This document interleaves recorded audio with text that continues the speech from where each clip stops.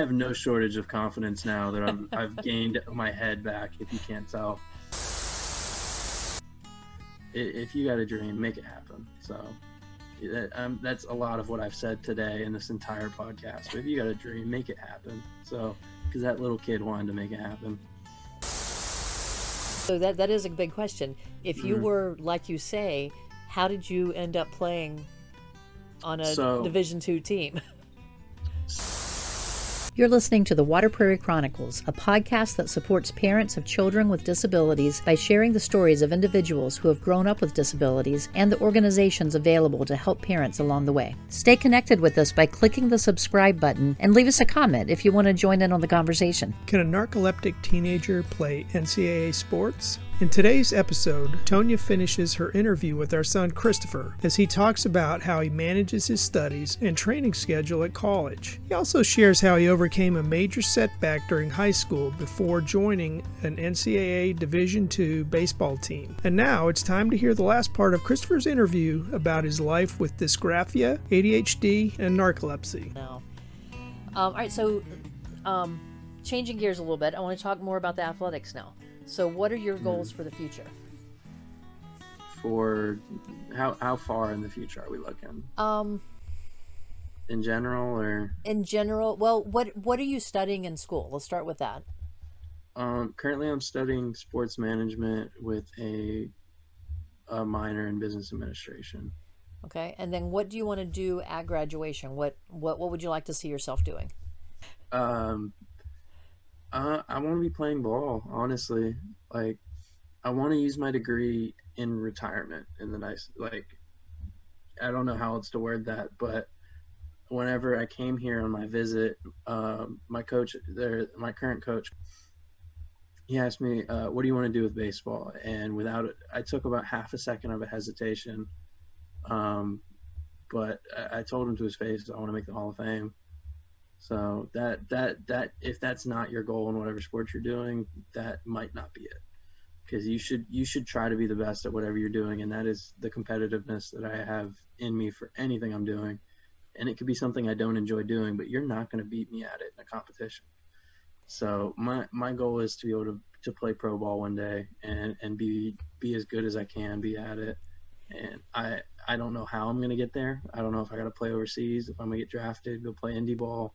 How I'm going to make it happen, I'm going to figure out a way to make it happen. And then in retirement, honestly, that's what I want, because if not, I have to work a very depressing desk job until I make money to start my other business. And that is a very sad future that I do not want to entertain.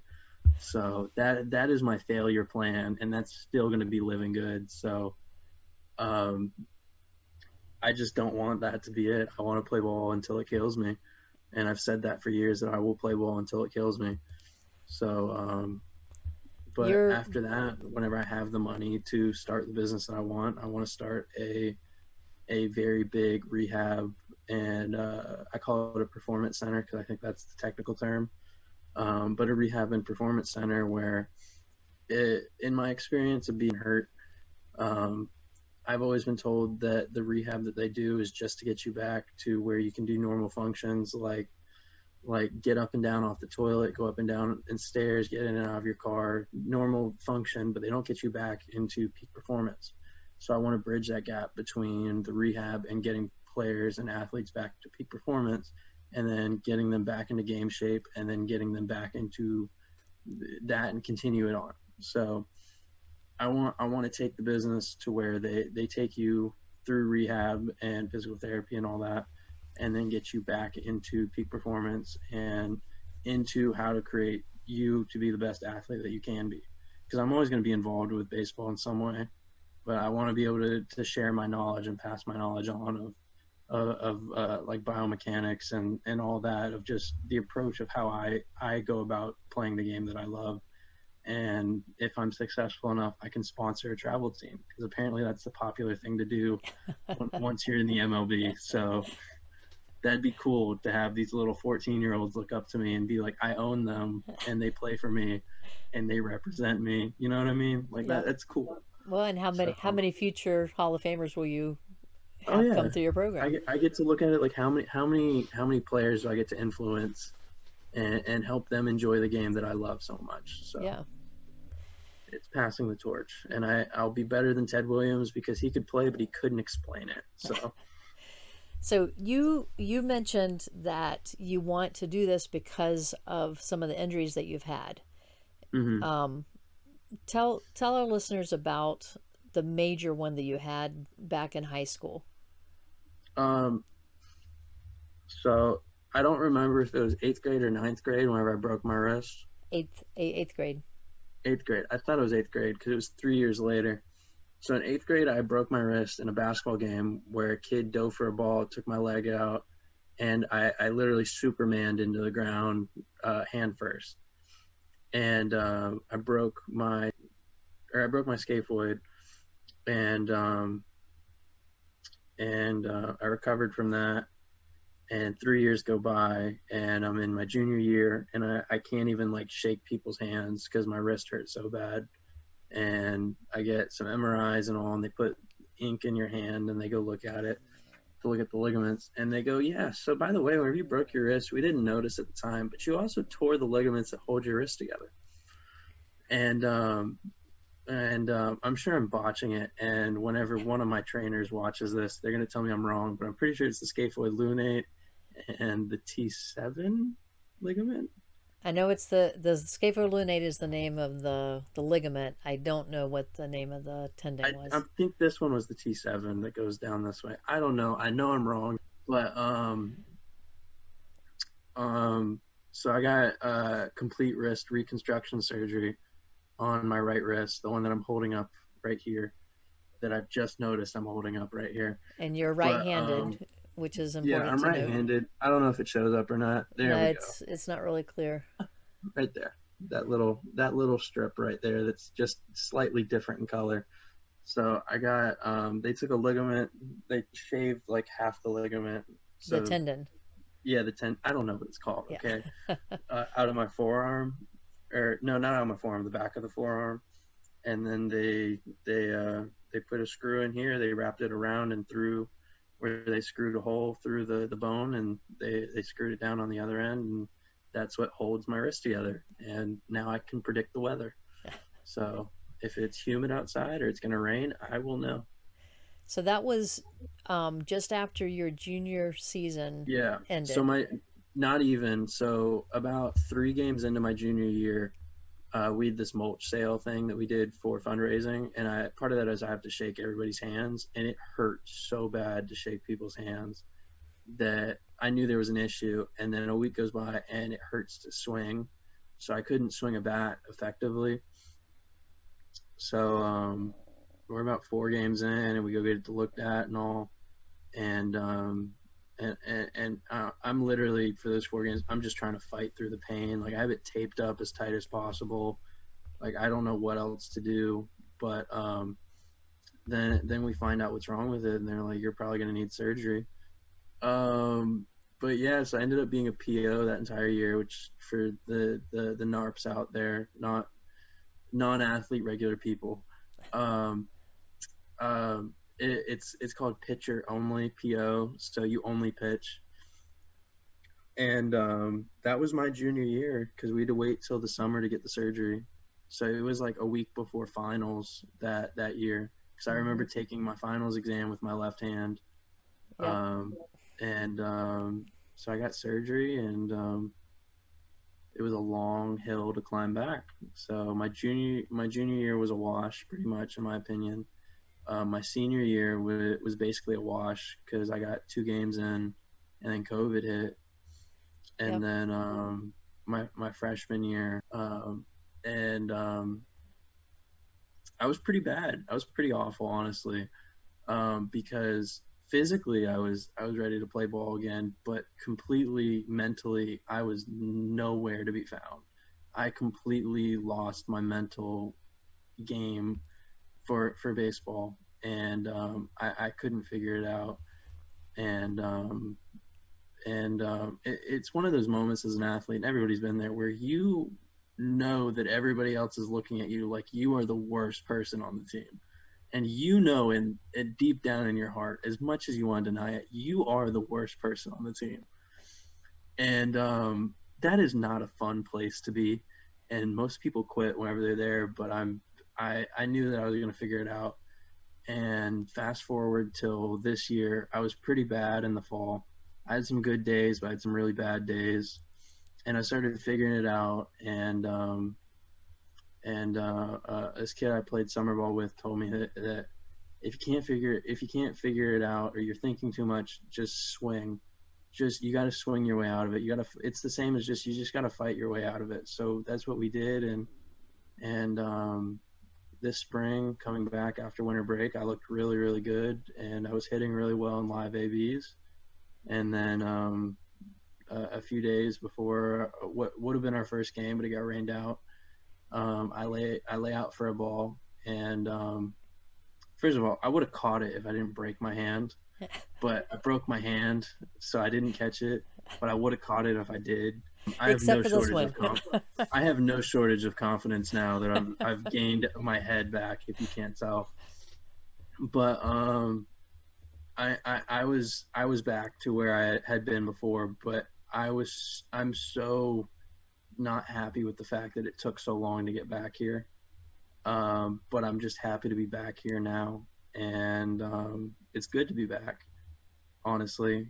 But I know that how bad that is for athletes, and I really want to figure out a way and just create that facility, because then I can help athletes who go through things like that and figure out a way to get them back faster than I did. And in a way, it's kind of paying it forward. But I've had this idea since way before I had any of my serious injuries. I wasn't even in middle school yet, and I had already painted up this picture of this is what I want to do, and I've been saying it forever.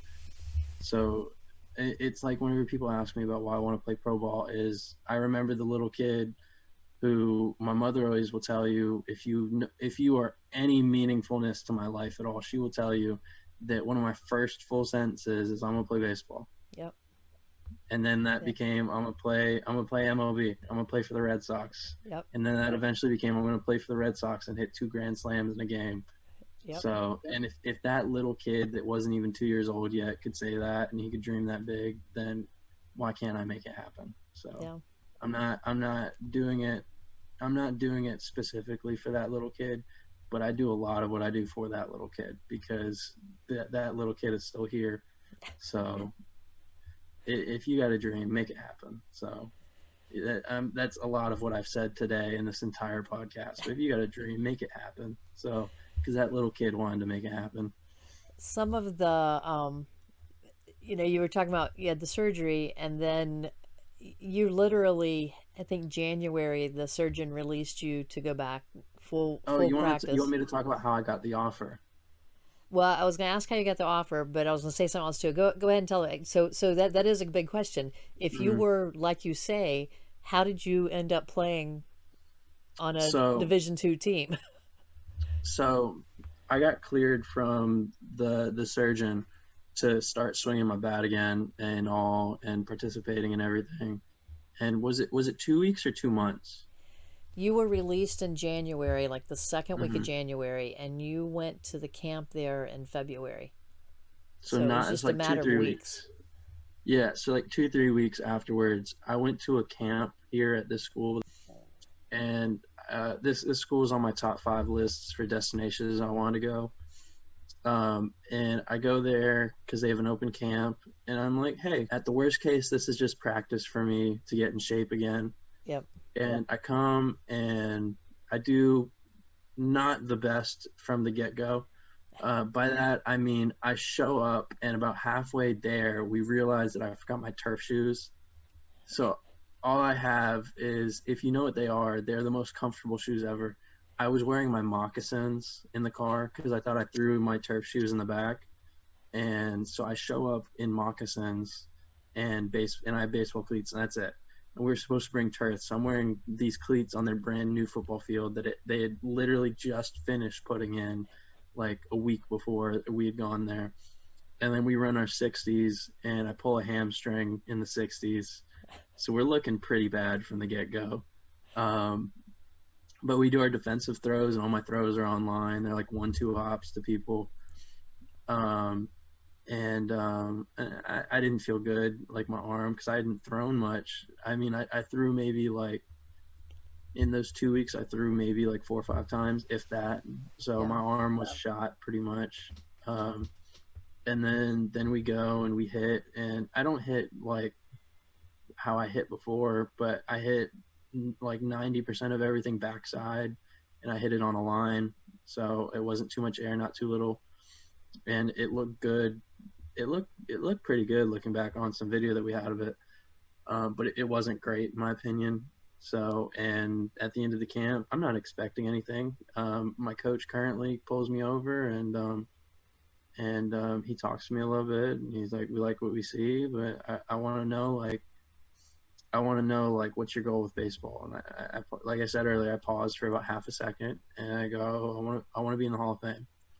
So, he said, "I like the attitude and I like the fire you bring, because I'm very competitive." And he said, "I think that we can use people like you on our team. If you want to play ball in college, I have a spot for you." I call back this guy a week later, and I'm like, "I want to play ball," and he's like, he's like, do you want to be our mascot? And I'm like, "Yeah, I'm ready to be our mascot." And he's like, "All right, welcome to the team." So now I'm here. And if you don't believe in God, that is a right place, right time moment that I easily could have never played college ball, but somebody gave me the right opportunity. And ever since that day, I've been improving to make sure that he made the right one. So your first, well, we'll go back to your recovery time. After the surgery, you went through some rehab time and were working with a couple different physical therapists and like a conditioning coach. You worked with to try to get your stamina personal back. trainer, we'll call and him. all, yeah. So you had the physical therapy, and you also had the trainer, and we can put some clips up here of some of the things you were doing while we're talking about this part too. But you also, you and Daddy worked together on making what I've always called your Fred Flintstone gym, because of COVID, because COVID hit pretty much right after you had just started playing. I call it the Bedrock Gym, or the Flintstone Corner, the Flintstone Gym. So yeah. So do you want to describe what you guys did with that? So if you are a person like me and you don't live in $1 million house and you don't have parents that are both brain surgeons, you probably can't afford this thing that's very necessary for lifting. You can buy basic like squat racks and like bench press bars and stuff like that, but like it's usually very cheap. So it's hard to get what you need whenever it comes to equipment. So, but you can kind of Google like certain things, and you can make them out of wood. So we made a squat rack out of wood because whenever COVID hit, the price of like cages, if you lift, you know what a cage is for at home type gyms. And for people who don't lift, a cage is just it's a very simple thing that you can manipulate for bar. It's a bar rack which you can manipulate how high the thing goes. Depending on how expensive it is, sometimes it has a pull-up bar over the top, and then on the inside it has like safety, like spotter catches or whatever. But it's a basic setup, and then the sides have pegs so you can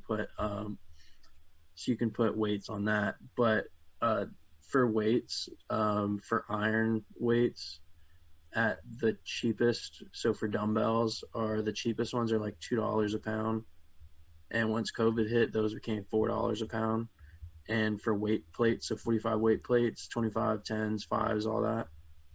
The cheap ones, like the 25, like not the 25s, I mean like the 5s, the 2.5s, and the 10s, those will be like $2.50 a pound. But still, that means that a 10-pound plate is $25. Right. So now, whenever you get up to 25s, 35s, and 40s, those will be like, right now, I think they're like $4 to $8 per pound. So that's a lot of money to put into one 45. And if you get one, you need two because you have to balance the sides. And if you're someone like me, you need at least 4 or 5 of them. So that's a lot of money in just weights alone. And the bar you're going to be using is like the one that we have is like $50, $60. It's not the nicest one, but it works. So It's lighter and it's slowly starting to bend, but we'll cross that bridge when we get there. You can find ways to kind of supplement that stuff. You can't replace an Olympic bar. You got to just get a good one. We got one that's not the top standard, but it works well for what we need. We got like a cheap bench, and we made the wooden squat rack, like I said, but we call it the Flintstone gym, and I call it the Bedrock gym a lot. Because what you can do to make weights is you can take concrete and put it in a mold, and with a little bit of experimenting, you can add certain amounts and all that, so you can weigh it, and it'll be roughly 45 pounds or whatever weight you need. I have a few that are like 30. I think I have a few that are 32 or 31. They're less than half a pound off, so they're as good as you need it. I mean, it's a cheap substitute and all, and if you really want something, you'll find a way to do it. So you'll find a way to make it happen. Yeah, so you had the trainer, you had the physical therapy, you made your own weights and were able to start working that way. And then I know for a long time you and Daddy were going to a local batting cage and working. So me and my dad, our church had a batting cage behind it, and that was only down the road, so we'd go there a lot, and we'd hit in there. Or we go to like the local ballparks at the town ballparks or whatever, but those are like 10 minutes away, so that's a drive. But eventually we figured that it'd be worth our money to buy our own batting cage, so we bought one and we put it in the backyard. By we I mean he dug out like the whole area and put in the wood and on the bottom, and we filled that up. And then we filled it in with gravel and our top layer of sand and all. And we put a little turf mat in there, and we have a little turf the side that I used to hit. And that's our little setup. And we bought ourselves a little machine. We don't have a full size cage, so I got a Hack Attack Junior instead of a full Hack Attack. That was probably one of my best investments, just making things happen. But if you can't tell where my mom's going with this, is I have always found a way to get what I need to go where I want to go and make things happen. And half the time I wish that money wasn't an issue, but everybody knows that money is always the issue with anything you want to do. But I wish that I could spend all the money in the world and get everything for the best thing, but I can't. So I find out what I can do and I make it work to get where I need to go, and I'm going to find a way to make it happen. So this is how I'm doing it so far. And, well, but I've been really proud of you though too. I mean, because you went through major surgery. This wasn't just a broken wrist. I've said it before that anybody who didn't want to achieve what I want to achieve would have probably given up on baseball after that surgery. So there's a lot of guys out there that are one injury away from being done with their sport. But yeah. I mean, I hit rock bottom multiple times of like, this isn't going to work out, and we are never going to get back to where we were. And that is the worst place to be. And we got there, we got out of it, got there again, got out of it, got there again, and we're currently out of it. So but I want to go back to even before the surgery.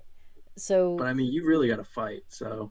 But you've been fighting since you were a little boy, though, Christopher. Yeah. You were trying to respectfully fight a teacher that was making you sit on the sidewalk because you couldn't copy the things on the board right. So then you had middle school where you're being misunderstood by teachers, and you're having to stay respectful and continue to work through this. Mm-hmm. You've got later in middle school, you've got a mom that's yelling at you because you're falling asleep at the table trying to do your work. And, I had a bad mom, and you're not waking up. So you've had adversity all through all these years, and those areas that are considered, I don't think they're official disabilities as far as not ever working, but they're hardships that you go through in trying to overcome these challenges. I think they've made you stronger. There are difficulties that regular people don't have to go through. Right. But you've come through these, and I think you've proven to yourself that some things are worth fighting for. Yeah. And this goal that you have in playing baseball, I think for you that's worth fighting for. And and you've shown that, because I mean, you're down again. You broke your hand last week It's, Mhm. but your confidence isn't gone. That's just a No. temporary little setback here. Yeah. I learned big time from surgery with all my confidence leaving me because it's such a long recovery that I can't let that ever happen again. And this being so temporary, that's a lot easier. I took a few days to feel bad for the situation, and now we're back to it. So nothing changed. I'll be good by the time that I'm done. By the time I start complaining about wanting to swing with two hands, I will be allowed to. Right. So that I'm not stressing over it too much. Well, But compared to 8 months, this is nothing, I'm sure. compared to a year, yeah. But Yeah. I mean, anything. It could be any walk of life. If you want to make something happen and you're really serious about it, you'll find a way to make it happen. And I've always been about that. But a part of the reason, and this is as I get older, because as you go on a long journey, and baseball is a long journey. Most guys who play in the pros don't make the average age that people make their debut is between 25 and 27. Wow. So a lot of guys don't play ball till in the pros till they're 27. That's a long time of fighting for something that you really care about, and you can waver and you can all this, and the one thing that I keep reminding myself that keeps me going is I think about where would I be, where, like I said earlier, where I'd be miserable working a day job. Is I remind myself where would I be if it wasn't for baseball? Where would I be if I wasn't fighting for baseball? And I don't want that to be my future. So I'm gonna do everything in my power until it kills me to make sure that I can achieve the goal that I want. I eventually really, really, really wanted to do good in school. I told my mom I was going to graduate high school with a 3.5 GPA. I think I graduated with a 3.4 something. Yep. That was just low enough that they wouldn't round it up. Yep. I think it was like a 3.47 something. I think you're right. So I was pretty close, and I want to graduate college with a 3.5 as well, and I believe I'm at a 3.68 right now. Yep. So if you really want to do something, whether it's academics or, I don't know, wake up on time, or if you really want to do something, if you want to be the best book reader, if you want to be the best athlete, if you want to be the best in the classroom, if you want to be whatever you want to be, and this is probably the third or fourth time I'm saying you can be whatever you want to be, but you eventually find a way to make it happen, and you can do it. So you can do whatever you want. And I was never told I was a smart cookie, other than my mom telling me I was smart. So none of my teachers really thought I was smart up until about fourth grade, where my teacher told me, like, you're actually smart. People just don't think you are because you look at it differently, or you go about it a different way. Yeah. So I was the kid. I was the kid that would do math the wrong way, but I'd get the right answer. It really is one of those things that, like, if you want to be something, you can be it. So, and I'm gonna graduate with hopefully a 3.75 because I don't know. I want to get one semester where I want to. It's not gonna happen, but if I say it's gonna happen and I fall short, that's still above a 3.5. Yep. So, but I want to get one semester where I have a 4.0. All right. So, how do you balance rest, school, workouts, and recovery? School is after practice. I'll like eat something and like watch something for a little bit, but then you got to go straight into school, because if not, it's going to be time to go to bed and you haven't done anything yet today. So you kind of got to find a way to get away from distractions and just do your work. School is kind of easy because, as far as not homework side of school, but class schools, because you have a schedule. So you just got to be there and you got to work everything else out around it. Practice is easy because I'm told when to be places and how to be whenever I'm there, so that I don't have to plan that. It's kind of a given. I'm always an extra work kind of guy. So on days that I don't have classes, whenever I was healthy, I'd go hit in the morning. And on days that I had classes, I'd stay after practice and hit extra then. I just enjoy baseball in general. Like, you don't have to tell me to do extra work. I believe in hitting every single day, and I believe in getting better every single day. And that's just something I live by, to the point where if I don't hit for a day, I will be a little diva, and especially over the summer when we were traveling and I couldn't hit for a day. I had to take a day off. I would get so upset because I'm like, I have to hit every day. Yeah. Like I just have to. It's who I am. But during the school year, baseball is kind of easier to plan because you have set times. You have to be places, and all you're worrying about is eating between class and lifts and practice and all, because you eat a lot as an athlete, especially someone like me where I've been trying to put on weight for a long time, and I am putting on weight and I want to put on more weight. You kind of plan your day around eating, because you eat, you do something, then you got to eat again before you do something else because you need the energy, and that's a part of recovery because your body needs to be fed. Other than that, you sleep when you can. So as soon as I'm done with work, I go to sleep, and I call my recovery sitting in a chair and playing video games. All right, so what suggestions do you have for younger students who have narcolepsy and they want to play sports? Do it. Honestly, do it, because if you really love it, go all the way and do it all the way. Don't do anything halfway. Do everything all the way to the fullest of extent so you can get the best out of it. Whenever you're young and you're not in a college or you got to be places early in the morning and all, think about narcolepsy as a superpower, because you need to sleep to recover. So you get to sleep and be lazy, and you have an excuse for it now. But definitely don't think that because you can't get up in the morning and do things that you're at a loss or whatever. A lot of times I go out, I hit at 11 o'clock tonight from 10 to 11. So you can find a way to do things to supplement at night. But one thing, unless you have the extent to have lights and all, try to get things that you need daylight for done, so be able to get up and do things in the daylight. But don't think about missing out on days, stuff like that. Just try to get better every day. And I need some of y'all to become athletes in college, so I'm not alone in this. So I need some D1 kids out here. All right, so for the coaches, what suggestions do you have for them as they're working with student athletes that have narcolepsy? For coaches or for athletes? For the coaches themselves. Understand that it's not that we want to be dragging and be looking like we're lazy. It's that we physically cannot feel any other way sometimes. And that mornings are hard for us, and that we need some type of support to make it work. So I'm very independent, and I play for a coach that tries to make us independent and work on our own. So I don't ask him for much to help me, but if I need something, I know that I can schedule a meeting like we did earlier this year, and we can make something work. If you as an athlete need help, ask, and as a coach, be supportive, because that's the best thing you can do. Is you are their coach at the end of the day, but you should also care about these kids and their well-being.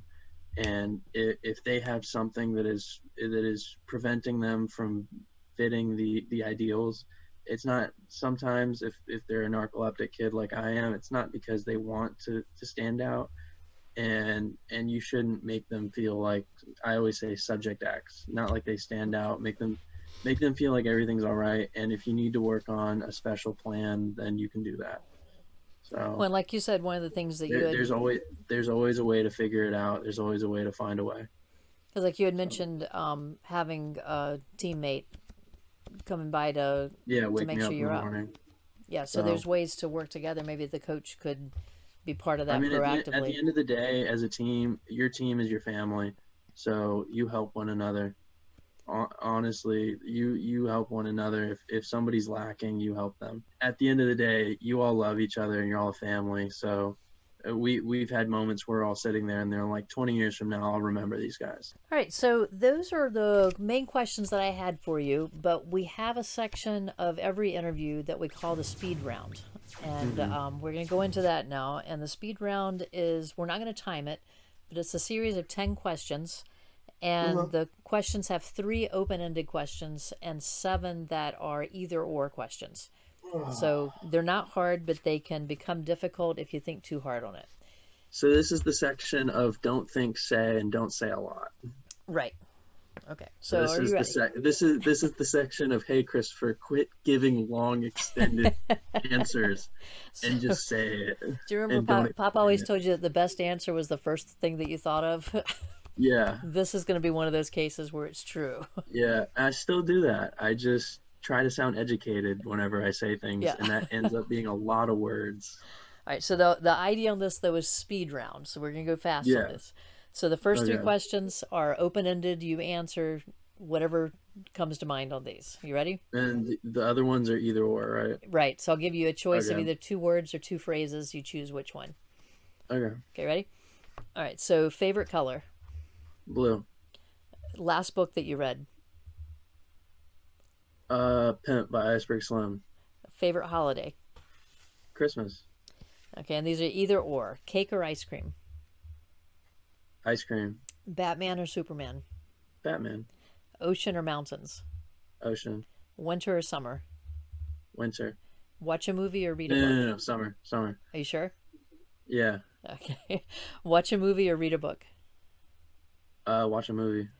Harry Potter or Lord of the Rings. Harry Potter. And Twitter or Instagram.